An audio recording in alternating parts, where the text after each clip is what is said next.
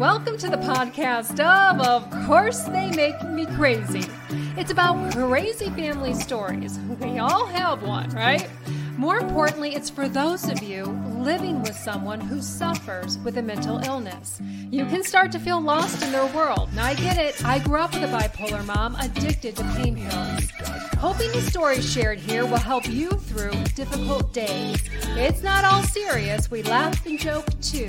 If you have little ones around, hop in your headphones. Adults only, please. Hi, everyone. Thank you so much for joining us on the podcast Of Course They Make Me Crazy. I'm April. Thank you so much. So, the goal of this episode this week is to find your fighter spirit. Yeah. Or to regain your fighter spirit, right? It depends on where you stand. And it also does not matter what your fight is, because we got some nuggets for you. No matter where you stand, insightful nuggets. So the pretty blonde next to me is my good friend, Nicole Moses. Hi, girlie. Hey. Okay, so I'm so excited to have you because I know your story is really going to help those who are watching right now to get back into the mindset of positivity, really. And I know that you're going to help them be kinder to themselves after this episode and to be more mindful of their thoughts. And we're going to explain why. But Nicole, before you and I really start to get into your story, I want to start off with reading a Facebook post. I think you posted it last week, and I'm going to read it, okay? So it says, life can change, we can change, dark times don't last, but the journey, the fight, the belief, and the hope led me here today. And by gosh, I am grateful to dance and to smile and be goofy and to love again. And then she ended it with a little prayer emoji, signed off, fighter spirit. So that is why I want to call this podcast, change it up a little bit and call it Finding Your Fighter Spirit, because I know that that's what you really had to do. You had to fight to get to where you are today. And it makes me so proud. And I just loved reading that post. So now that I kind of showed where you stand today, beautiful, bright-eyed, in your thoughts in your life, let's talk about what happened. Let's talk about your story. So you were in an abusive relationship with a man that his career is about saving lives. He's a firefighter, still is, but you all met at the gym, right? So at the gym, I'm just going to assume that it was pure physical attraction, but that was not the case for you, right? I mean, it was for him, obviously. I mean, if you walked, listen, I used to own a fitness studio, and Nicole walked in, and I was like, I really love her. No, I mean, but I mean, just as a friend, as a spirit, as the energy, because you give off such good energy, but, so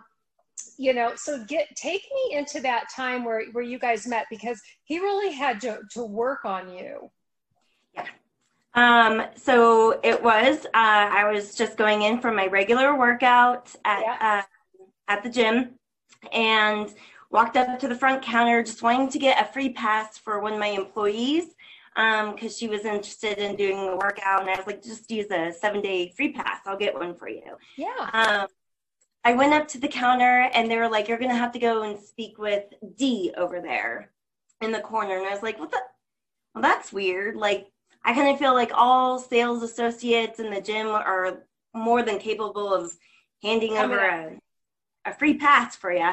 But I was like, okay, maybe this is something new. And right away, I could tell you, I didn't know what that hesitation or that little flick in your stomach was, which I ignored. But I was walking up my way towards him, and I was like, this is a very angry and very solemn kind of fella. And don't get me wrong, a very good looking, you know, like it was back in the day when I really went for like the muscle type. I went and started talking to him. I'm like, hey, I just need a free pass for one of my employees. And he's like, well, why? And I was like, so I can gain you more people that come to this gym. It was just weird for someone in charge to be kind of engaging in conversation, but it was, in the beginning, was scary. Like something was wrong. It was maybe 5 minutes after speaking to him that like he kind of shifted personalities and started to show a little bit lighter side, kind of humorous, I guess. Like I really wasn't feeling it. And that's just the past and continued, you know, doing my workouts, which over time I started noticing a little bit weirder things happen, which is, you know, I started noticing that he was always at the front counter when I would check in. He would always be the one checking me in. When I was doing my workouts, I mean, I remember one time that I was doing some squats, and in the mirror in the back, like hidden behind the corner, I could see his face kind of peeking, checking me out. And like, not in a good way. Like this was like, I was like, this dude's really creepy. So, interesting. So you weren't like, oh, I look so good, he's checking me out, you know, like it just, yeah. Okay. Yeah.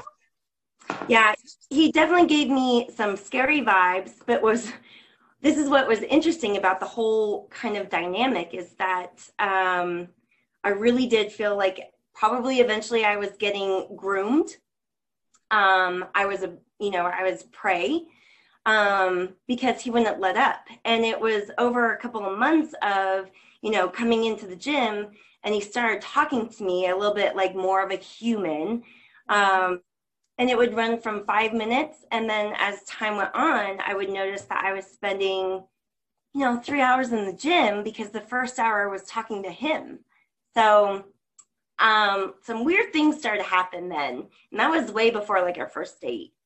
And so what made you think, because, you know, people probably sitting back and listening to this are probably thinking, well, what the hell, you know, how did she get into a relationship if she was getting these weird vibes, you know, from this guy? So did he, because I know, you know, you and I talked about this prior, obviously big time narcissist, you know, and we also talked about how they operate, right? So they can tell instantly when you're starting to feel like they're being creepy. And then they can quickly switch and put on the nice guy, like, oh, she's not feeling this hardcore vibe. I need to like do a 360 and be like, hey, you know, kind of thing, and reel you back in. But what was it about him that made you connect eventually? He actually, you know, I think it was like, in a sick way, it was his determination to like have a date, right? Yeah. So I was willing to go out on a date, and this is, you know, months after our first initial meeting. And even then, like the first date just felt off with the guy. It definitely wasn't something where you're just like, oh, I hope to see you again. It was just something was off. It was almost like I was being presented with a good-looking, amazing, what appeared to be a kind-hearted human being. And I was confused because I think that was the time when like my gut was like, something's not real about this whole thing. But I stayed connected probably because of looks, probably because I didn't have like the self-confidence that I should have had.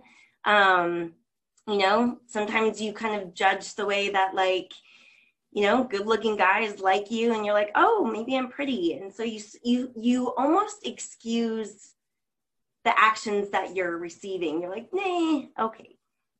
No, I get it. I mean, I think all of us women at one point, and maybe if you haven't, you know, if you're listening and you haven't had this, but like, I mean, I dated this guy, you know, 6'5", great looking. I mean, I was like, I felt like he and I were like, oh, you know what I mean? Like we were like, the couple. I mean, I remember people when we'd walk in, they'd be like, God, you guys are, you know, such a good looking couple. Oh, and I'd be like, oh, you know, and I just felt like that I glowed when I was with him, but truthfully I didn't, because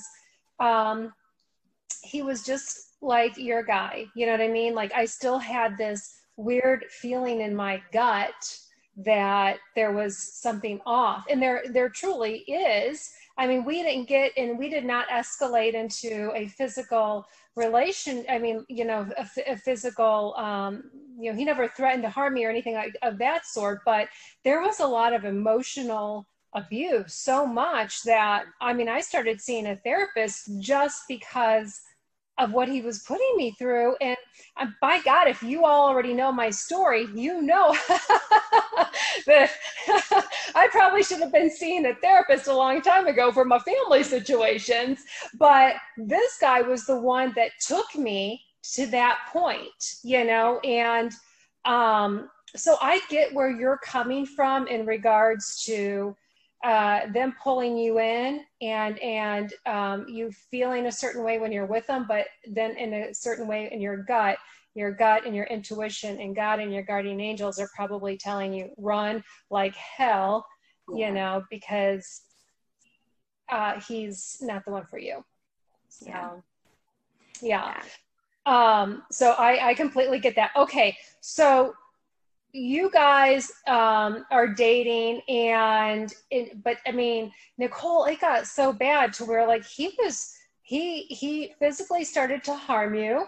And at what point in your relationship did that start to happen? How did that all kind of progress?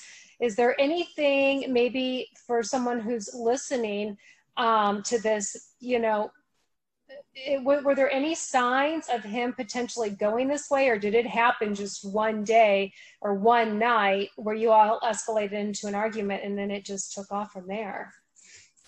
I would say it was little things, right? So the goal of a narcissist is to slowly break you down where you start to question your own thoughts, right? Mm-hmm. So yeah. Trust your own thinking. You're like, because you really don't want to be that crazy chick. You know, like you don't, damn it. But it happens to all of us sometimes. But the first action I would say was probably pretty quick. It was like a month into us dating. And in that month, just know it was little comments. Okay. So I started longing because the criticism was way more than like the really good stuff that he would say, right? It was always a lot of bad. Like, you know, a hug would be here and he would grab my skin and be like, oh, I'm packing on the pounds. Or he would make fun of how I did my makeup or how I wore my hair, or, you know, they know you intimately to know what's going to cause you to like freaking spiral, because it hurts when they say that. Yeah. But the first action was actually a wrestling match that him and I had, which I thought was supposed to be fun. And in that wrestling match, he literally freaking threw me to the ground where like you're sliding on the carpet, and it gives me chills. Like the laugh that he did afterwards, I was in utter shock because I'm a girl, and what he just did was incredibly powerful. Not even like that's not even a like fun wrestling. Like you turn this into like you pushed me. Right. I remember just this pit in my stomach, like that was wrong. Yeah. And his laughter was supposed to shoo it off, like, come on, get up, like you're not that weak, you know, that kind of thing. And so that was the first time that it started to escalate. It got worse as time went on. And then here you are thinking, well, shit, maybe he's right. Maybe I am being, you know, too sensitive about it. But then you're like, well, no, but I mean, that was like way overboard. But then he did go overboard. As you said, it continued to escalate. There was a time where he, threatened to cut your body up and throw you into the woods. And, tell me a little bit about that. Well, it got, worse, as in, he would go for the neck and pin me up on the wall and raise me. Yeah. And you're just shaking. There's times when he showed me his gun. He forced me, I had a cross necklace on my neck because of my belief, and he told me to take it off. And then after I took it off, he raped me. Mm-hmm. He gave me a date rape drug, and I woke up during that time, because looking at Nicole, and this is what I told her too, like when she stepped foot in my studio, I was like, I would never have ever imagined anything. And I don't mean to stereotype. I mean, my mom went through a very abusive relationship. We spent years running and hiding, and I was telling Nicole, she slept on the couch until she passed away like 3 years ago, because she was always afraid, even though she married an amazing man. She was always afraid, that other man was going to come back to do something to her, right? Because she was living the best life. She was living a better life, than he could ever imagine. And, well, to a certain extent, meaning, I think he broke her so much that obviously we know her situation. But my train of thought, I forgot what I was going to say. But where I was, just looking at you and knowing, and you would just never guess that someone, with your beautiful smile, and it was so cute because you actually froze with that cute smile of yours. Actually froze. It's crazy, like mad here in Colorado, so like the reception is kind of nutso. But you would have never guessed that. But during that time, you started to seclude yourself, and you started to feel just lost in life and dark, and you started to really not reach out. I mean, you had your girlfriend, your best friend, and she was a little confused by everything, but you really started to close yourself off, didn't you? I did. I grew increasingly angry. I hated the world. I was frustrated with trying. I really did go into a really dark time, where I couldn't even recognize myself, because I felt like I lost her, because I no longer laughed. I no longer smiled. I didn't care. I wanted to sleep. I was miserable in life. The aftermath of leaving and getting away from abuse is also very, very hard on your soul. You blame yourself for everything that happened, and you almost succumb to like this, I'm not good, I don't deserve to be here, look what I've done to myself. It's a hard coming to, for sure. It's not easy. Yeah, no, I can't imagine. And so it was a night where you basically just had a complete meltdown and said to God and to your guardian angels, either you need to do something right now, or I'm going to do something, and it ain't going to be good. It ain't going to be good. Yeah. And that lead us to that. Yeah, it was a scream and a cry for help, because I battled for so long, and I was so tired of fighting to try to be happy when I wasn't happy, or to get help when I just felt like life was really just not fun anymore. So I did. I screamed at the top of my lungs. I'm like, do something, because if you don't, I am, and it's just not going to be good. Yeah. And then that night I went to bed, and I woke up with the words, "You are light." And it was my own voice, very loud, very poignant in my ear, that it woke me up from sleep. And it was super weird. But I woke up and I ended up writing in my journal, "You are light." And it was next to, just as a side note for anyone that's going through things, because you feel so messed up in here. Yeah. I took a pen to the paper and I wrote down 3 pages of things that I couldn't understand what D was doing to me, but I wrote down things that like, I'm pretty sure he is, right? Right. So I wrote all of this down and I handed it off to my therapist, and she's like, "You're in an abusive relationship. You're with a narcissist. You need to go. You need to exit." And I was like, "What?" Like, I was really dumbfounded. But it was on that, I didn't open my journal until I had like the "You are light." And that was like the starting point of my healing, because over time, this wasn't an overnight sensation. This was months and years, but it ended up being that it used to take me 4 hours in the morning to like put myself together, to get dressed, to try to be motivated, to go and run my shop, to motivate my staff so I could hurry home and come back to bed.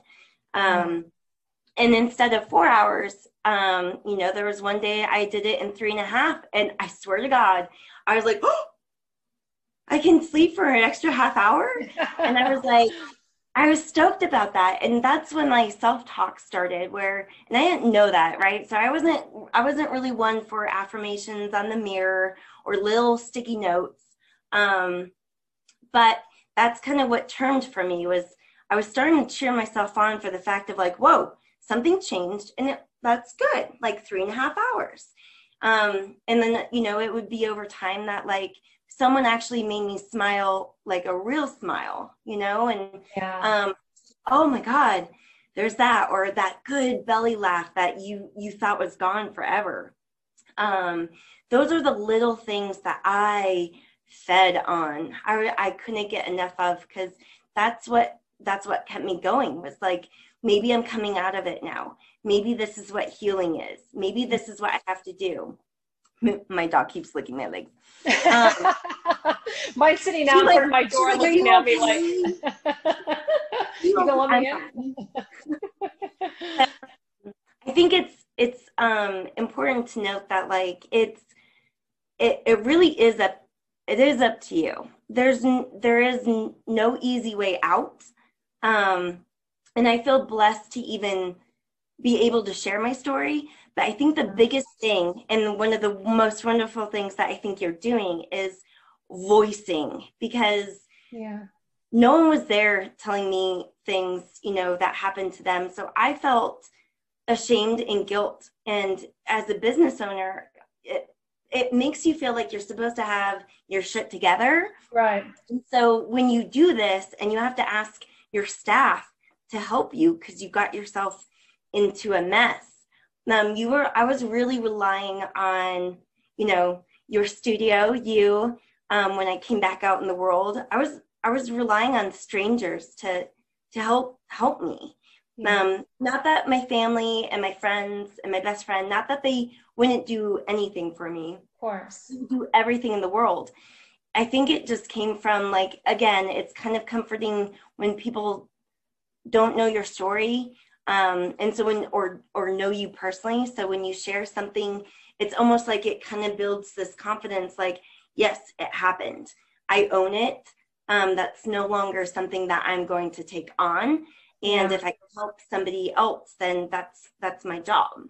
Yeah, absolutely. So, I love that you wrote things down, whether you were feeling terrible, bad, good. And I love that you took those little rewards to yourself of, oh my God, I got ready in 3.5 instead of 4. And wait a minute, they made me laugh today. And, maybe even you should, if you're listening to this, you should be writing that stuff down too, the good, the bad, and the ugly. And when you read it, and I do that sometimes when I journal too, and I look back and I'm like, oh my God, like I really felt that way.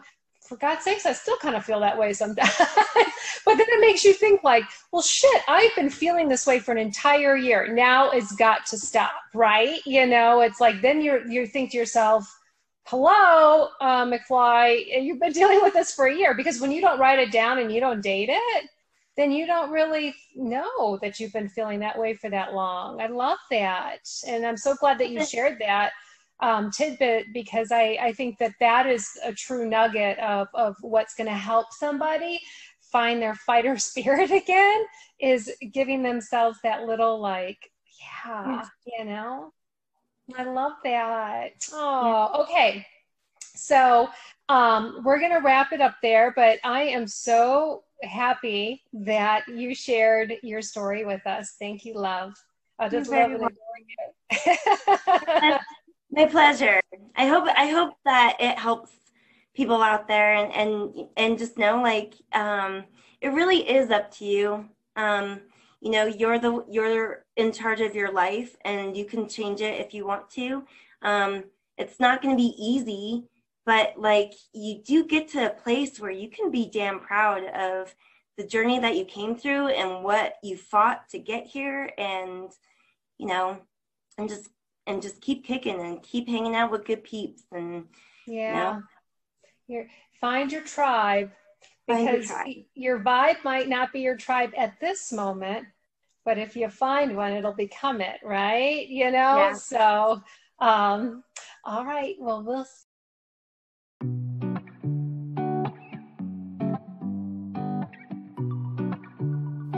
Those of us living with people suffering from a mental illness have a lot to deal with too. They're not the only ones hurting. We hurt with them. Having a supportive community is so important to your health. Would love to hear your story too. Email, of course they make me crazy, @gmail.com.